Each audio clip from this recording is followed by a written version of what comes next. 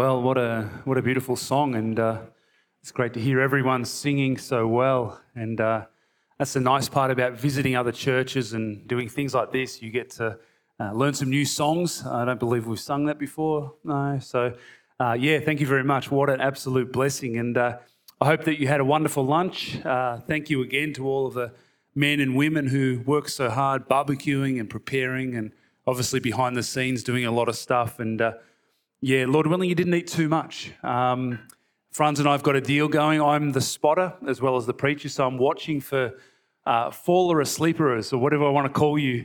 And I'm just going to give Franz a nod and he'll come and wake you up. But no, I trust that you'll be encouraged by this message just now. Again, just wanted to clarify, I think some of the other messages I referred to James being stoned in the book of Acts, and it was actually Stephen. So I'm not sure what happened there, but you all know what I meant. So thank you for being so gracious. This afternoon, we're going to continue on, and I want to look this afternoon at the rapture and resurrection. So something a little bit different from what we've seen moving forward in the scriptures and in God's program for what he has for us. We're going to look at the rapture and the resurrection. Before we start, I want to ask if you'll join with me in prayer. Our Lord and our God, we humbly come before you and we want to thank you for who you are.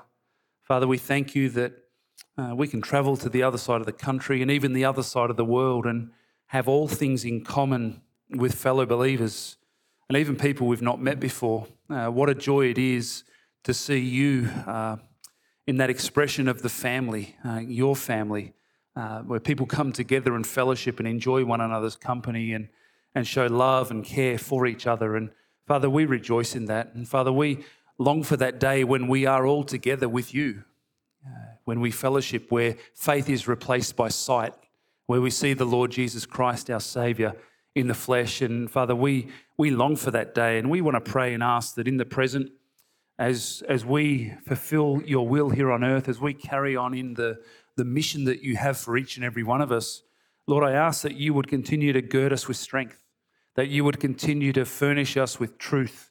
Father, I ask that you would continue to sustain us and keep us and cause us to remain on that narrow pathway, not deviating, not turning to the left or to the right, but being faithful all the way to the end. Father, we know that you will richly reward those who have been faithful to you, who have given their lives for your sake. And Father, we want to do that. Not just for a moment, not for a week, but Father, as a way of life. And we pray that you'll continue to transform us into the image of your beloved Son. Father, we want to thank you for this time. Lord, I ask that as I speak, that you would guide my mind, my words, my heart, that which you want said is said. May you encourage us. Father, I'm humbled by the opportunity to build up your most precious children, whom you have bled and died for. Father, your desire is to see them encouraged, and I pray that you would do that this afternoon. I pray that you, by your precious Holy Spirit, would move amongst us and that you would bring much conviction, that you would bring much clarity around your word, and also that you would bring much encouragement. Help us to see Christ with clarity, we pray. We give you thanks for all of these things in Jesus' precious name. Amen. Amen. Well, I think the number one question that people have when we start talking about the rapture or the resurrection is, when's it going to be? When's it going to happen? What's the timing of it? And really, if we want to consider how we, identify the timing of the rapture and the resurrection, it all centers around the tribulation, right? So we would say that the rapture could occur before the tribulation, during the tribulation, or after the tribulation. So that's the pre-trib, the mid-trib and the post-trib views there. I'm not going to talk about that at all. That's a very difficult topic. But what I will say is this, that it's almost a common thread amongst scholars that all would agree that no one could be definitive as to the timing of the rapture. If you're a post-trib guy, you would be glad to be wrong. You would really love to see the Lord return any moment so that you wouldn't have to go through the tribulation. And so there's all sorts of views regarding the timing of the rapture and the resurrection, but we're not going to focus on that. I want to focus on a few other things regarding the rapture and the resurrection, what it is, what they are, and so forth. I want to start with the rapture. I want to just talk about that for a moment. Obviously, you know that there are many books. There have been a few movies who have attempted to picture this, and immediately I know where your mind's going. Kirk Cameron, Left Behind, the whole series, and you've all seen it. And so people have tried to, I guess, put this into picture form to give us an understanding of what's actually going on. It's always the topic and talk of most believers, is it not? When is this going to happen? People are debating this all the time. Some have tried to set a date, right? Some have said it's going to happen here and there, and they've all come short. Some have even suggested that it has already happened, that you've kind of missed the boat, it's over. But nonetheless, we want to try and understand as much as we can from Scripture, because there are a certain number of things that we can be really clear on. If you consider that word that Paul uses often to describe the rapture or the snatching away of the saints, the word simply means to grab or to seize by force. To grab or to seize by force, to remove something in order to control something. That's why we have that phrase, snatching away. You remember in 2 Corinthians 12, where we looked at this before, where Paul talked about the fact that he was caught up into the third heaven, and he saw things that he was not permitted to speak about because they were so glorious. He was caught up, that's what he said. There's a couple of probably key portions of Scripture which talk about the concept of the rapture, and you might see them in your notes, 1 Corinthians 15, verses 52 and 53. And then there's this one, 1 Thessalonians chapter 4, verses 14 to 17. I'll just read that for you. Paul says this, "For the Lord himself will descend from heaven with a cry of command, with the voice of an archangel, and with the sound of the trumpet of God. And the dead in Christ will rise first. Then we who are alive, who are left, will be caught up together with them in the clouds to meet the Lord in the air. And so we will always be with the Lord." And that's where we get that idea of being caught up. That's what Paul is saying here. The Lord descends with the people from heaven, the believers from heaven, and we are caught up together with them and meet the Lord and those believers in the air. Maybe the question to start with is this: what is the purpose of the rapture? What is the purpose of it? I wonder if you've ever asked that question. Well, you know what? There are a number of purposes. The first and probably the most fundamental is this: it is to remove and protect the people of God from God's coming judgment, right? It's to protect God's people from himself. It's to remove them from this earth prior to his judgment on the day of the Lord. And really, to say it this way, regardless of your perspective on the timing of the rapture, whether it's pre, mid, or post-trib, all positions see the rapture as a rescuing of God's people from his own terrifying judgment on the day of the Lord. All positions would agree with that. It's interesting here in Revelation 8, 3-6, we have believers who were present during the tribulation period, being marked by God in order to be protected from God. And so here we have yet another concept of God not pouring his wrath out upon his own children. So we see it in the rapture, and we see it in here in Revelation 8, where certain believers are marked by God so that his judgments aren't poured out on him. Kind of like back in Egypt. You remember the Passover when they took the blood of the lamb and brushed it over their lintels. The destroyer came by in judgment, saw the blood and passed over. So too in Revelation 8, believers were marked and God's wrath was not poured out on them. So that is the heart of God. He bled and died for his people, and his people will not face his wrath. That's a promise in Scripture.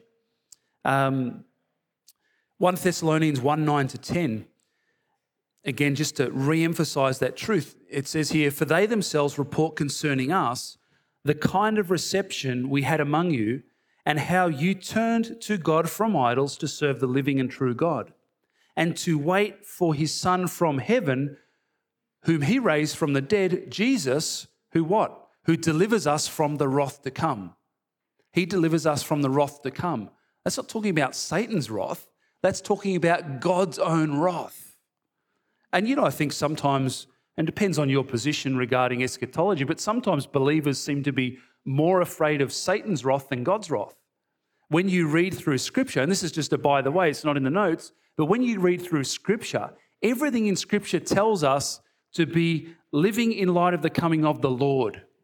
The Antichrist, he's got to come, and God allows him to come, and he's allowed to deceive, and that's all part of God's plan.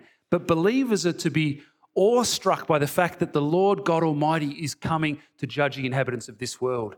So live soberly as people of the day, not of the night, so to speak. So that's the message. But I find more often than not that Christians are so afraid of Antichrist coming and so afraid of what he's going to do. And yes, the Lord's going to come, but the Antichrist, who is he and when's this going to happen? We are not meant to be like that. We're not meant to be ignorant, but we are meant to be more concerned about the Lord coming than anything at all. Matthew 24, again, a famous passage regarding end times and what is to come for God's people. Some people don't see this as referring to the rapture. Some people do.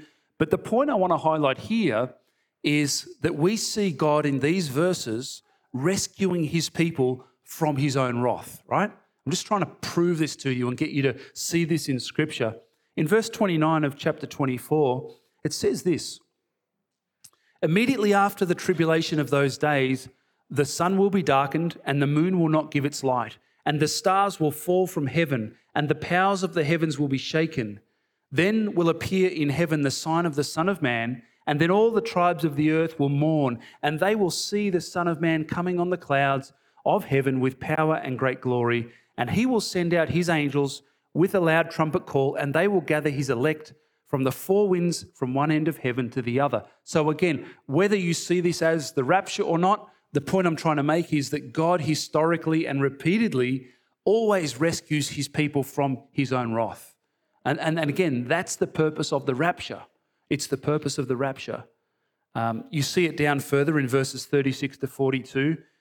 Concerning the day and hour, no one knows, not even the angels of heaven, nor the Son, but the Father only.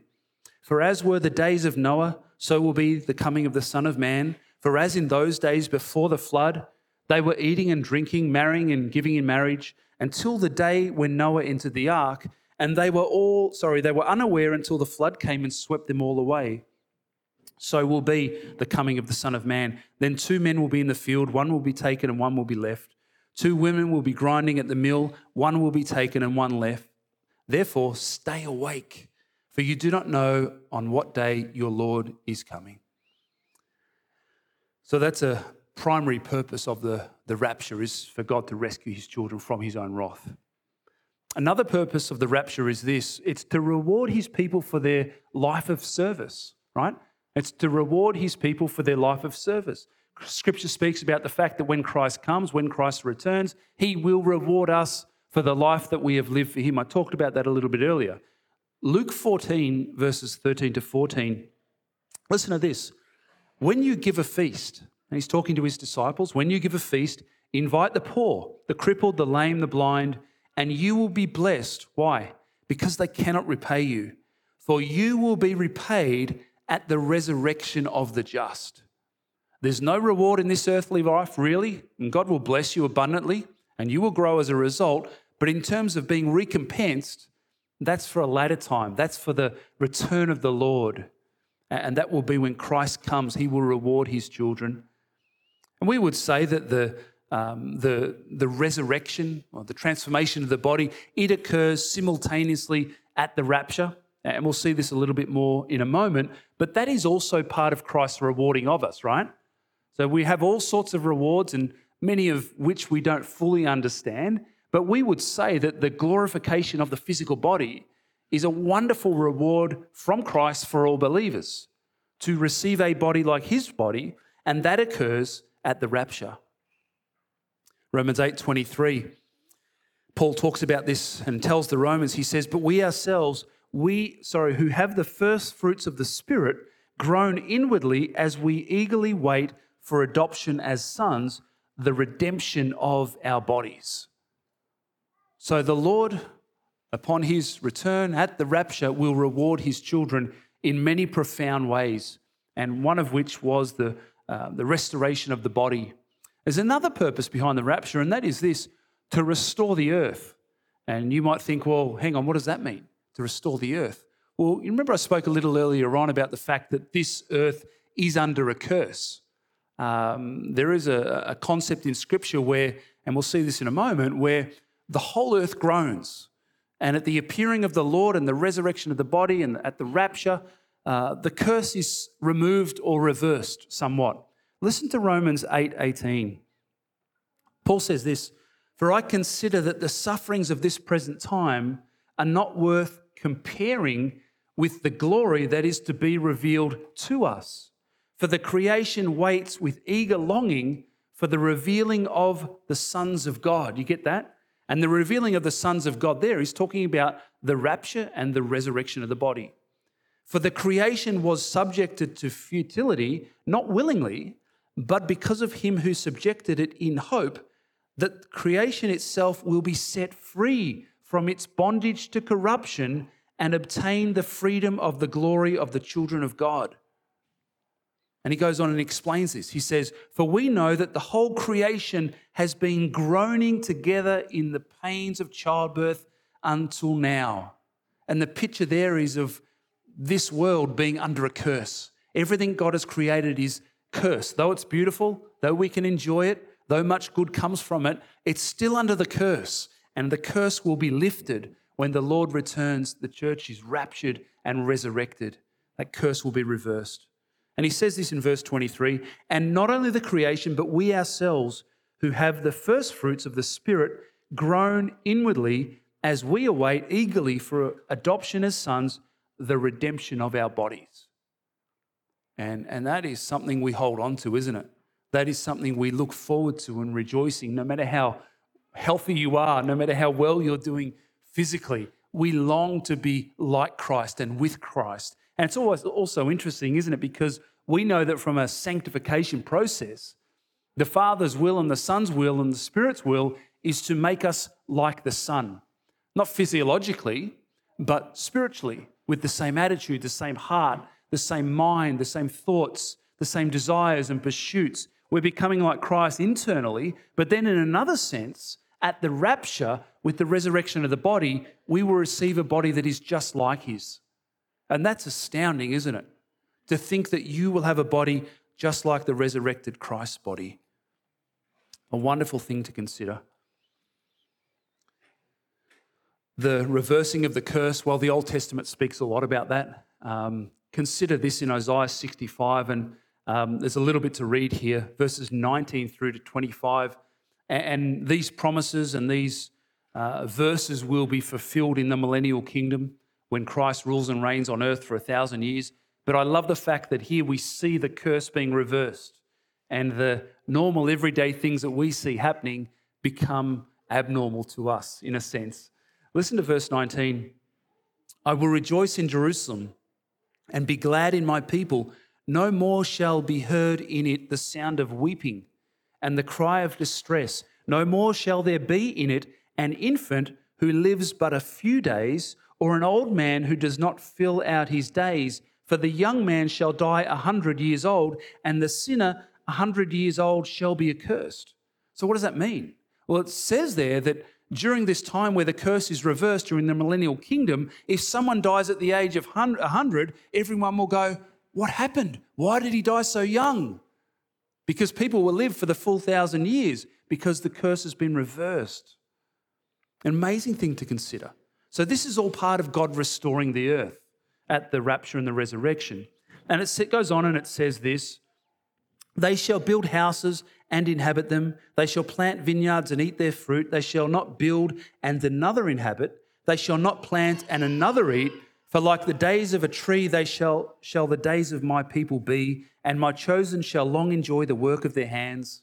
They shall not labor in vain or bear children for calamity, for they shall be the offspring of the blessed of the Lord, and their descendants with them. Before they call, I will answer, and while they are yet speaking, I will hear. The wolf and the lamb shall graze together. The lion shall eat straw like an ox, and dust shall be the serpent's food. They shall not hurt or destroy in all my holy mountain, says the Lord." So you can see that this earth, this world, that creation is going to go from groaning under the curse of sin and the curse of God upon them, to rejoicing. And the things that we accept as being normal, like you don't put your hand in a cobra's den, will be reversed. The child will play in the cobra's den. The wolf and the lamb will graze together. This is a wonderful thing to consider, isn't it? That when Christ returns, he is going to reverse all of these things. So that is a reality that will occur at the rapture. But there's a fourth point to consider, and that is what we touched on a little earlier. One of the wonderful blessings that come from the rapture is the fact that we as God's children will be given new Christ-like bodies, right? New Christ-like bodies. And this is the resurrection. This is what this is talking about. Luke 20, verses 34 to 36, Jesus said this to the Sadducees, who didn't believe in the resurrection, by the way. The sons of this age marry and are given in marriage. But those who are considered worthy to attain that age and to the resurrection from the dead neither marry nor are given in marriage. For they cannot die anymore because they are equal to angels and are sons of God, being sons of the resurrection. That's Luke 20, verses 34 to 36. But you can see his point there, that in a coming day at the resurrection, everything will change. Everything will dramatically change. 1 Corinthians 15, verses 52 to 53. Behold, I tell you a mystery. We shall not all sleep, but we shall all be changed in a moment, in the twinkling of an eye, at the last trumpet. For the trumpet will sound, and the dead will be raised, what? Imperishable, and we shall be changed.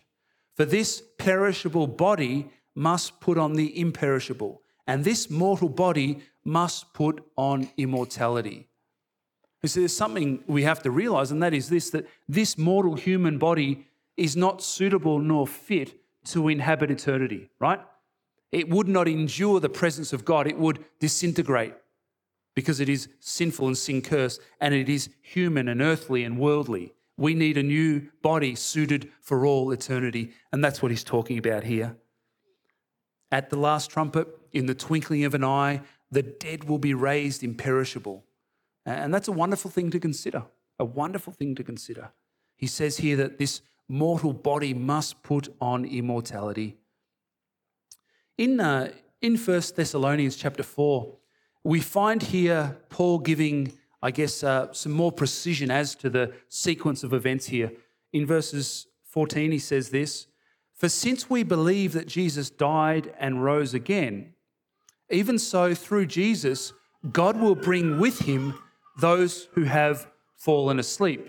So that is the people of God who are in heaven currently, right up until the day Christ makes that choice to come to earth. Those people will come with Jesus. They've passed away, they're in heaven. They will return with Jesus. That's what he's saying. In verse 15, "For this we declare to you by a word from the Lord, that we who are alive," so that's people on earth, "who are left until the coming of the Lord, will not precede those who have fallen asleep." So we see here that it seems to be the case that those who are coming back with the Lord are resurrected, and then in a moment we are caught up and are resurrected together with them and united with the Lord in the air. "For the Lord himself will descend from heaven with a cry of command, with the voice of an archangel, and with the sound of the trumpet of God, and the dead in Christ will rise first. Then we who are alive, who are left, will be caught up together with them in the clouds to meet the Lord in the air, and so we will always be with the Lord." So you can see there's some precision as to how that will happen. Those who have died in the Lord will be raised and brought back to this earth with Christ, and we who are still left on this earth will be transformed. And how will it happen? It won't be a slow process. It won't be over a period of minutes even. The blink of an eye, the twinkling of an eye, will be dramatically changed. I love the fact that you can turn to parts of Scripture. I think it's Ezekiel 37, talks about the dry bones and the vision there of the bones coming together, and meat forms and skin forms, and they come back to life. And then you can turn to John chapter 11 and consider Jesus raising Lazarus from the dead. Lazarus had been dead for 4 days. His body would have been rotten and decayed, and he just speaks. He just speaks, Lazarus, come forth, and commands that that dead, decayed body would come back to life. Now, I remember preaching on this, and I was reading somewhere, someone said that if Jesus didn't specify that it was Lazarus who was to come forth, then every dead person would have come forth. And that is the power of Christ, is it not? That is the power of Christ. He commands, and there is no option, there is no choice. People are raised. So this concept of us being resurrected, it is nothing for the Lord. It is absolutely nothing in terms of capabilities. So what is the resurrection? What is the resurrection? Well, again, you've probably got this already, but to just push it a little bit further, it is that dramatic transformation that occurs when this mortal body becomes a resurrected body, like Christ, which is suitable for all eternity. Again, the resurrection of the body, that occurs at the rapture when we are caught up with Christ. 1 Thessalonians 4:14 tells us that the dead, which we just saw, will be transformed and resurrected first to come down to earth with Christ, while immediately after this, believers who are alive on earth will be lifted up to him while being transformed at the same time. It's hard to even imagine that, isn't it? It's hard to imagine what that will be like, what it will look like, but I'm convinced it will be dramatic. I want to turn to 2 Corinthians 5 and just read with you here from verses 1 to 5. And again, Paul's wonderful words, which just give us so much insight into this. He talks about the body and the human body as an earthly tent. And you can understand the metaphor. He says this, "For we know that if the tent that is our earthly home is destroyed, we have a building from God, a house not made with hands, eternal in the heavens." So he's making a comparison here. "For in this tent we groan, longing to put on the heavenly dwelling. If indeed by putting it on we may not be found naked, for while we are still in this tent we groan, being burdened, not that we would be unclothed, but that we would be further clothed, so that what is mortal may be swallowed up by life." Isn't that amazing? That it may be swallowed up not by death, but by life. "He who has prepared us for this very thing is God, who has given us the Spirit as a guarantee." And friends, that is a wonderful thing to consider. If you are born again, if you are alive, there should be a certain amount of groaning within you. And I think from that, he's not speaking so much about the physical, but the spiritual. The fact that within your being there is this wrestle where the old man is dead, we're alive in Christ, but the leftover remnant of sin would seek to have us submit to it and follow it. And there's this wrestle within us, isn't there? Where we want to honour the Lord and please the Lord from the depth of our being, but there's sin which doesn't want us to. And there's this fight, there's this wrestle. And that's why we're told to take up our cross daily. Because the moment you wake up, you're not on the cross generally, you're on the throne. And you have to get off the throne and get up on the cross and live for Christ, not yourself. And that's the wrestle in the Christian life. And I think that's what he's talking about here when he describes this. We hate the fact that we don't naturally submit to Christ and we don't naturally just gravitate towards him, and we have to fight the flesh and fight sin in order to obey him. There are moments where obedience is just an instant. Yes, I want to do that. But there are moments when it's difficult and it's hard and it's painful. I think Paul's looking forward to that time where this body, which is sin cursed, which drags us down and causes us to struggle to obey Christ, will be done away with. And that fight, that wrestle will be over. I think he's talking about that. This idea of longing for our heavenly dwelling, again, he's talking about the body, the eternal body. 1 Corinthians 15:42, he goes on and says, "So is it with the resurrection of the dead. What is sown is perishable. What is raised is imperishable. It is sown in dishonor. It is raised in glory. It is sown in weakness. It is raised in what? Power." And that's a wonderful thing to consider, isn't it? I don't think we think of it that way. We just think we'll have this body and, it'll be free from pain and sin. But the word he has used there is power. And what that looks like, I'm not sure. but it's a very vivid and powerful word, isn't it? Power. It will be raised in power. It's sown in weakness, it is raised in power. It is sown a natural body, it is raised a spiritual body. If there is a natural body, there is also a spiritual body. And I think that's a wonderful thing to consider. The fact that we will have a body like Christ. Joni Eareckson Tada, you all know her story. A young girl, I think she was 16, something like that, fell out of a boat and was paralysed, I think from the neck down or something like that. And this is a testimony from her. She talks about the fact that she longs for that day and that time where she will receive a resurrected body. I still can hardly believe it.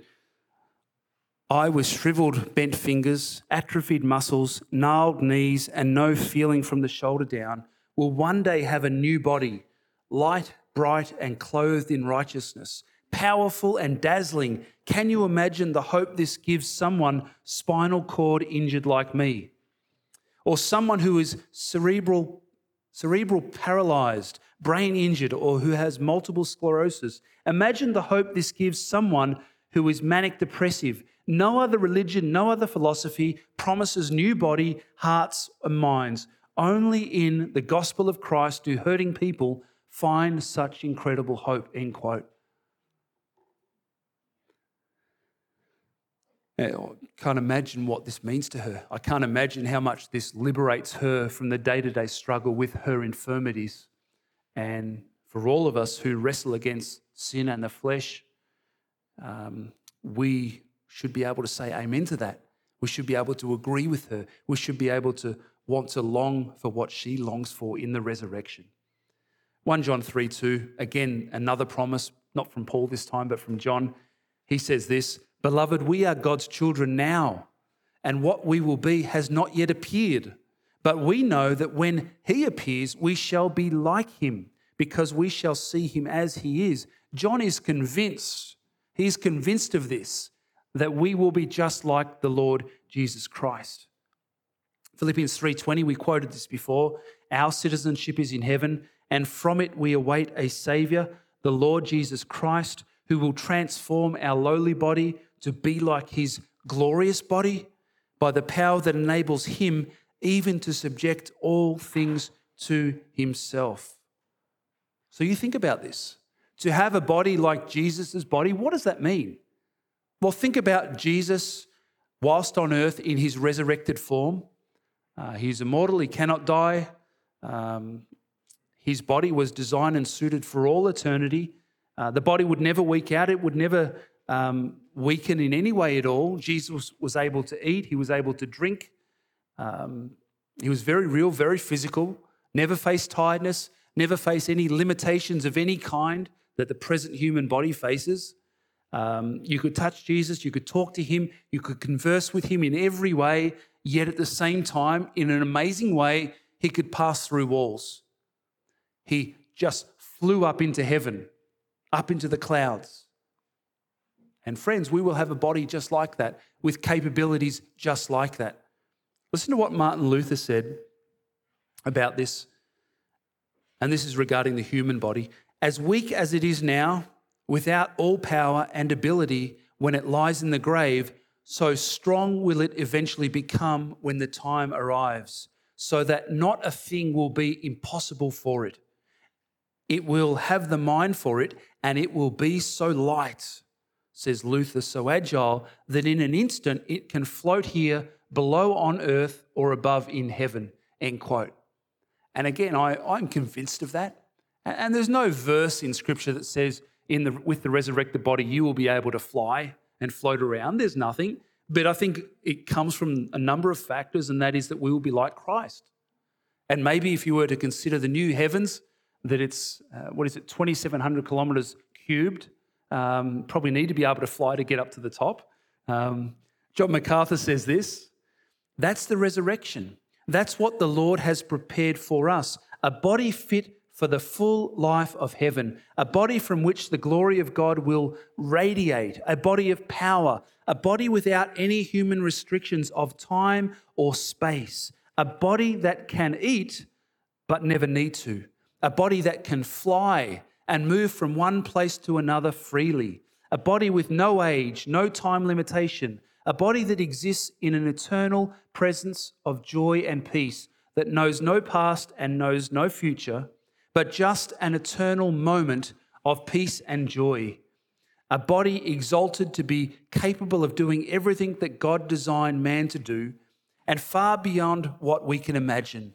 A body totally happy, totally content, totally at peace, totally satisfied, where there is no pain, no tears, no sorrow, no crying, no dying. A body of splendor described as dazzling, as transparent, as shining like the moon and the stars, as the brightness of the sky, as the sun in its strength, and as the Lord Jesus Christ in full resurrection glory. This is an amazing and astonishing promise. We will rise, end quote. That's a big quote, but I think it just hits the nail on the head, does it not, regarding the concept of the resurrection. And again, I like to just come full circle and think, well, we've heard these truths, right? We've considered the resurrection, we've considered the rapture. We understand that this is a reality which will ultimately occur. We look forward to it, we long for it. We long for our bodies to be transformed, to receive that eternal body. How should this impact us now? And really, you want to learn theology, you want to ask questions of that nature. We don't want to just learn knowledge for knowledge's sake, but it should shape how we live right now. And I believe it does. I believe that really changes things in the context of suffering, pain, and death, in the context of hardship and any sort of hardship. Paul understood this, 2 Corinthians 4:16. Again, I've read this already, but I'll read it again. So we do not lose heart, though our outer self is wasting away, our inner self is being renewed day by day, for this light momentary affliction is preparing for us an eternal weight of glory beyond all comparison. Now get this, look at verse 18. Look at where his attention is. As we look not to things that are seen, but to things that are unseen. For the things that are seen are transient, but the things that are unseen are eternal. For we know that if the tent that is our earthly home is destroyed, we have a building from God, a house not made with hands, eternal in the heavens. Friends, that should bring joy to our hearts, that if you suffer loss, if you are afflicted, if you are faced with martyrdom, whatever it may be, the ultimate cost in that context, the Lord has prepared something for us already. And we eagerly await for that. And that should bring us peace in the present, should it not? It should cause us to be changed dramatically. It should cause us to be weaned off of the things of this world and to have our hearts focused on kingdom-minded pursuits. I said it before, but I'll say it again. I think that as believers, we too easily get caught up in worldly pursuits. Too easily do we get caught up in earthly endeavors. And we can not be storing up treasures in heaven, but we can be found to be storing up treasures on earth, which will ultimately burn, rust, be stolen, and are of no eternal value. I'd encourage you to really go away and think through these truths, to think through the fact that one day the Lord Jesus Christ is going to call his people up to be with him and reward his people and be pleased with his people. But I believe that he desires to meet a people who are holy, who are righteous, who are pursuing him, loving him, living for him, giving their all for him. And that is our hope, and that is my prayer for you as well as for myself. And again, I prayed it earlier, but I'll say it this way. I think in the context of any church, there are always people who come and who visit who don't know the Lord. And I know some of you, I don't know all of you, but it may be very well the case that some here don't know the Lord. It may be the case that you're sitting here and you are stiff-arming God and you're saying, not now, not yet. I just want to live for myself a little bit longer. And, I just want to encourage you with this because Spurgeon said it this way. He said, you can live without the Lord, but you can't afford to die without him. And it's a very true reality. Jesus Christ sends his servants into this world with the gospel, and the invitation from him is come and be reconciled to the Father through believing in Christ. And That is my call for you today. If that is you, if you are here and you have not received Christ for salvation, do not harden your hearts. Do not keep pushing away the offer of salvation that Christ extends to you. And that is the call of the gospel. It's come and live. Come and be saved. Trust in Christ for salvation. And I would encourage you, if that's something you want to talk about, come and see Franz, come and see me, come and see one of the men here, because this is serious. This is serious stuff. And this is of the utmost importance. Let's pray. Our Lord and our God, we want to thank you for your word. Father, we want to thank you for just the snapshot that we can take looking at your word regarding that wonderful day when your Son will return and remove your people from this earth to be with him, to transform them, to resurrect them, to give them glorified bodies and us glorified bodies. And Father, we rejoice in this. We rejoice in the fact that you have not left us without testimony or without witness, without knowledge, without understanding. Father, we're in a world where people do not know what is coming. People do not know what your heavenly timetable is. Father, you have revealed them to us, and we want to rejoice in this and thank you. And again, we thank you, Lord God, that you have saved us, you've washed us, you've cleansed us, and you've brought the dead to life. I pray, Lord God, that we will live and function and run in the newness of this life, not with lethargy, not without zeal, not without passion, but with zeal and with passion, with a holy recklessness, giving our all to you and to your kingdom. Father, may you work this in our souls. And Lord, for any here this morning, this afternoon who have just heard that call to come to you for life, I pray that you would work in souls. I pray that such ones would see that you are a good, kind, and loving God who simply wants to restore and redeem and reconcile. Father, I pray that you would bring salvation this afternoon if it's needed and if it's not here. Father, we want to thank you for this time. We thank you for your great love. We thank you for this beautiful day and for the fellowship that we can enjoy with one another and with yourself. And we ask for your blessing in Jesus' precious name. Amen.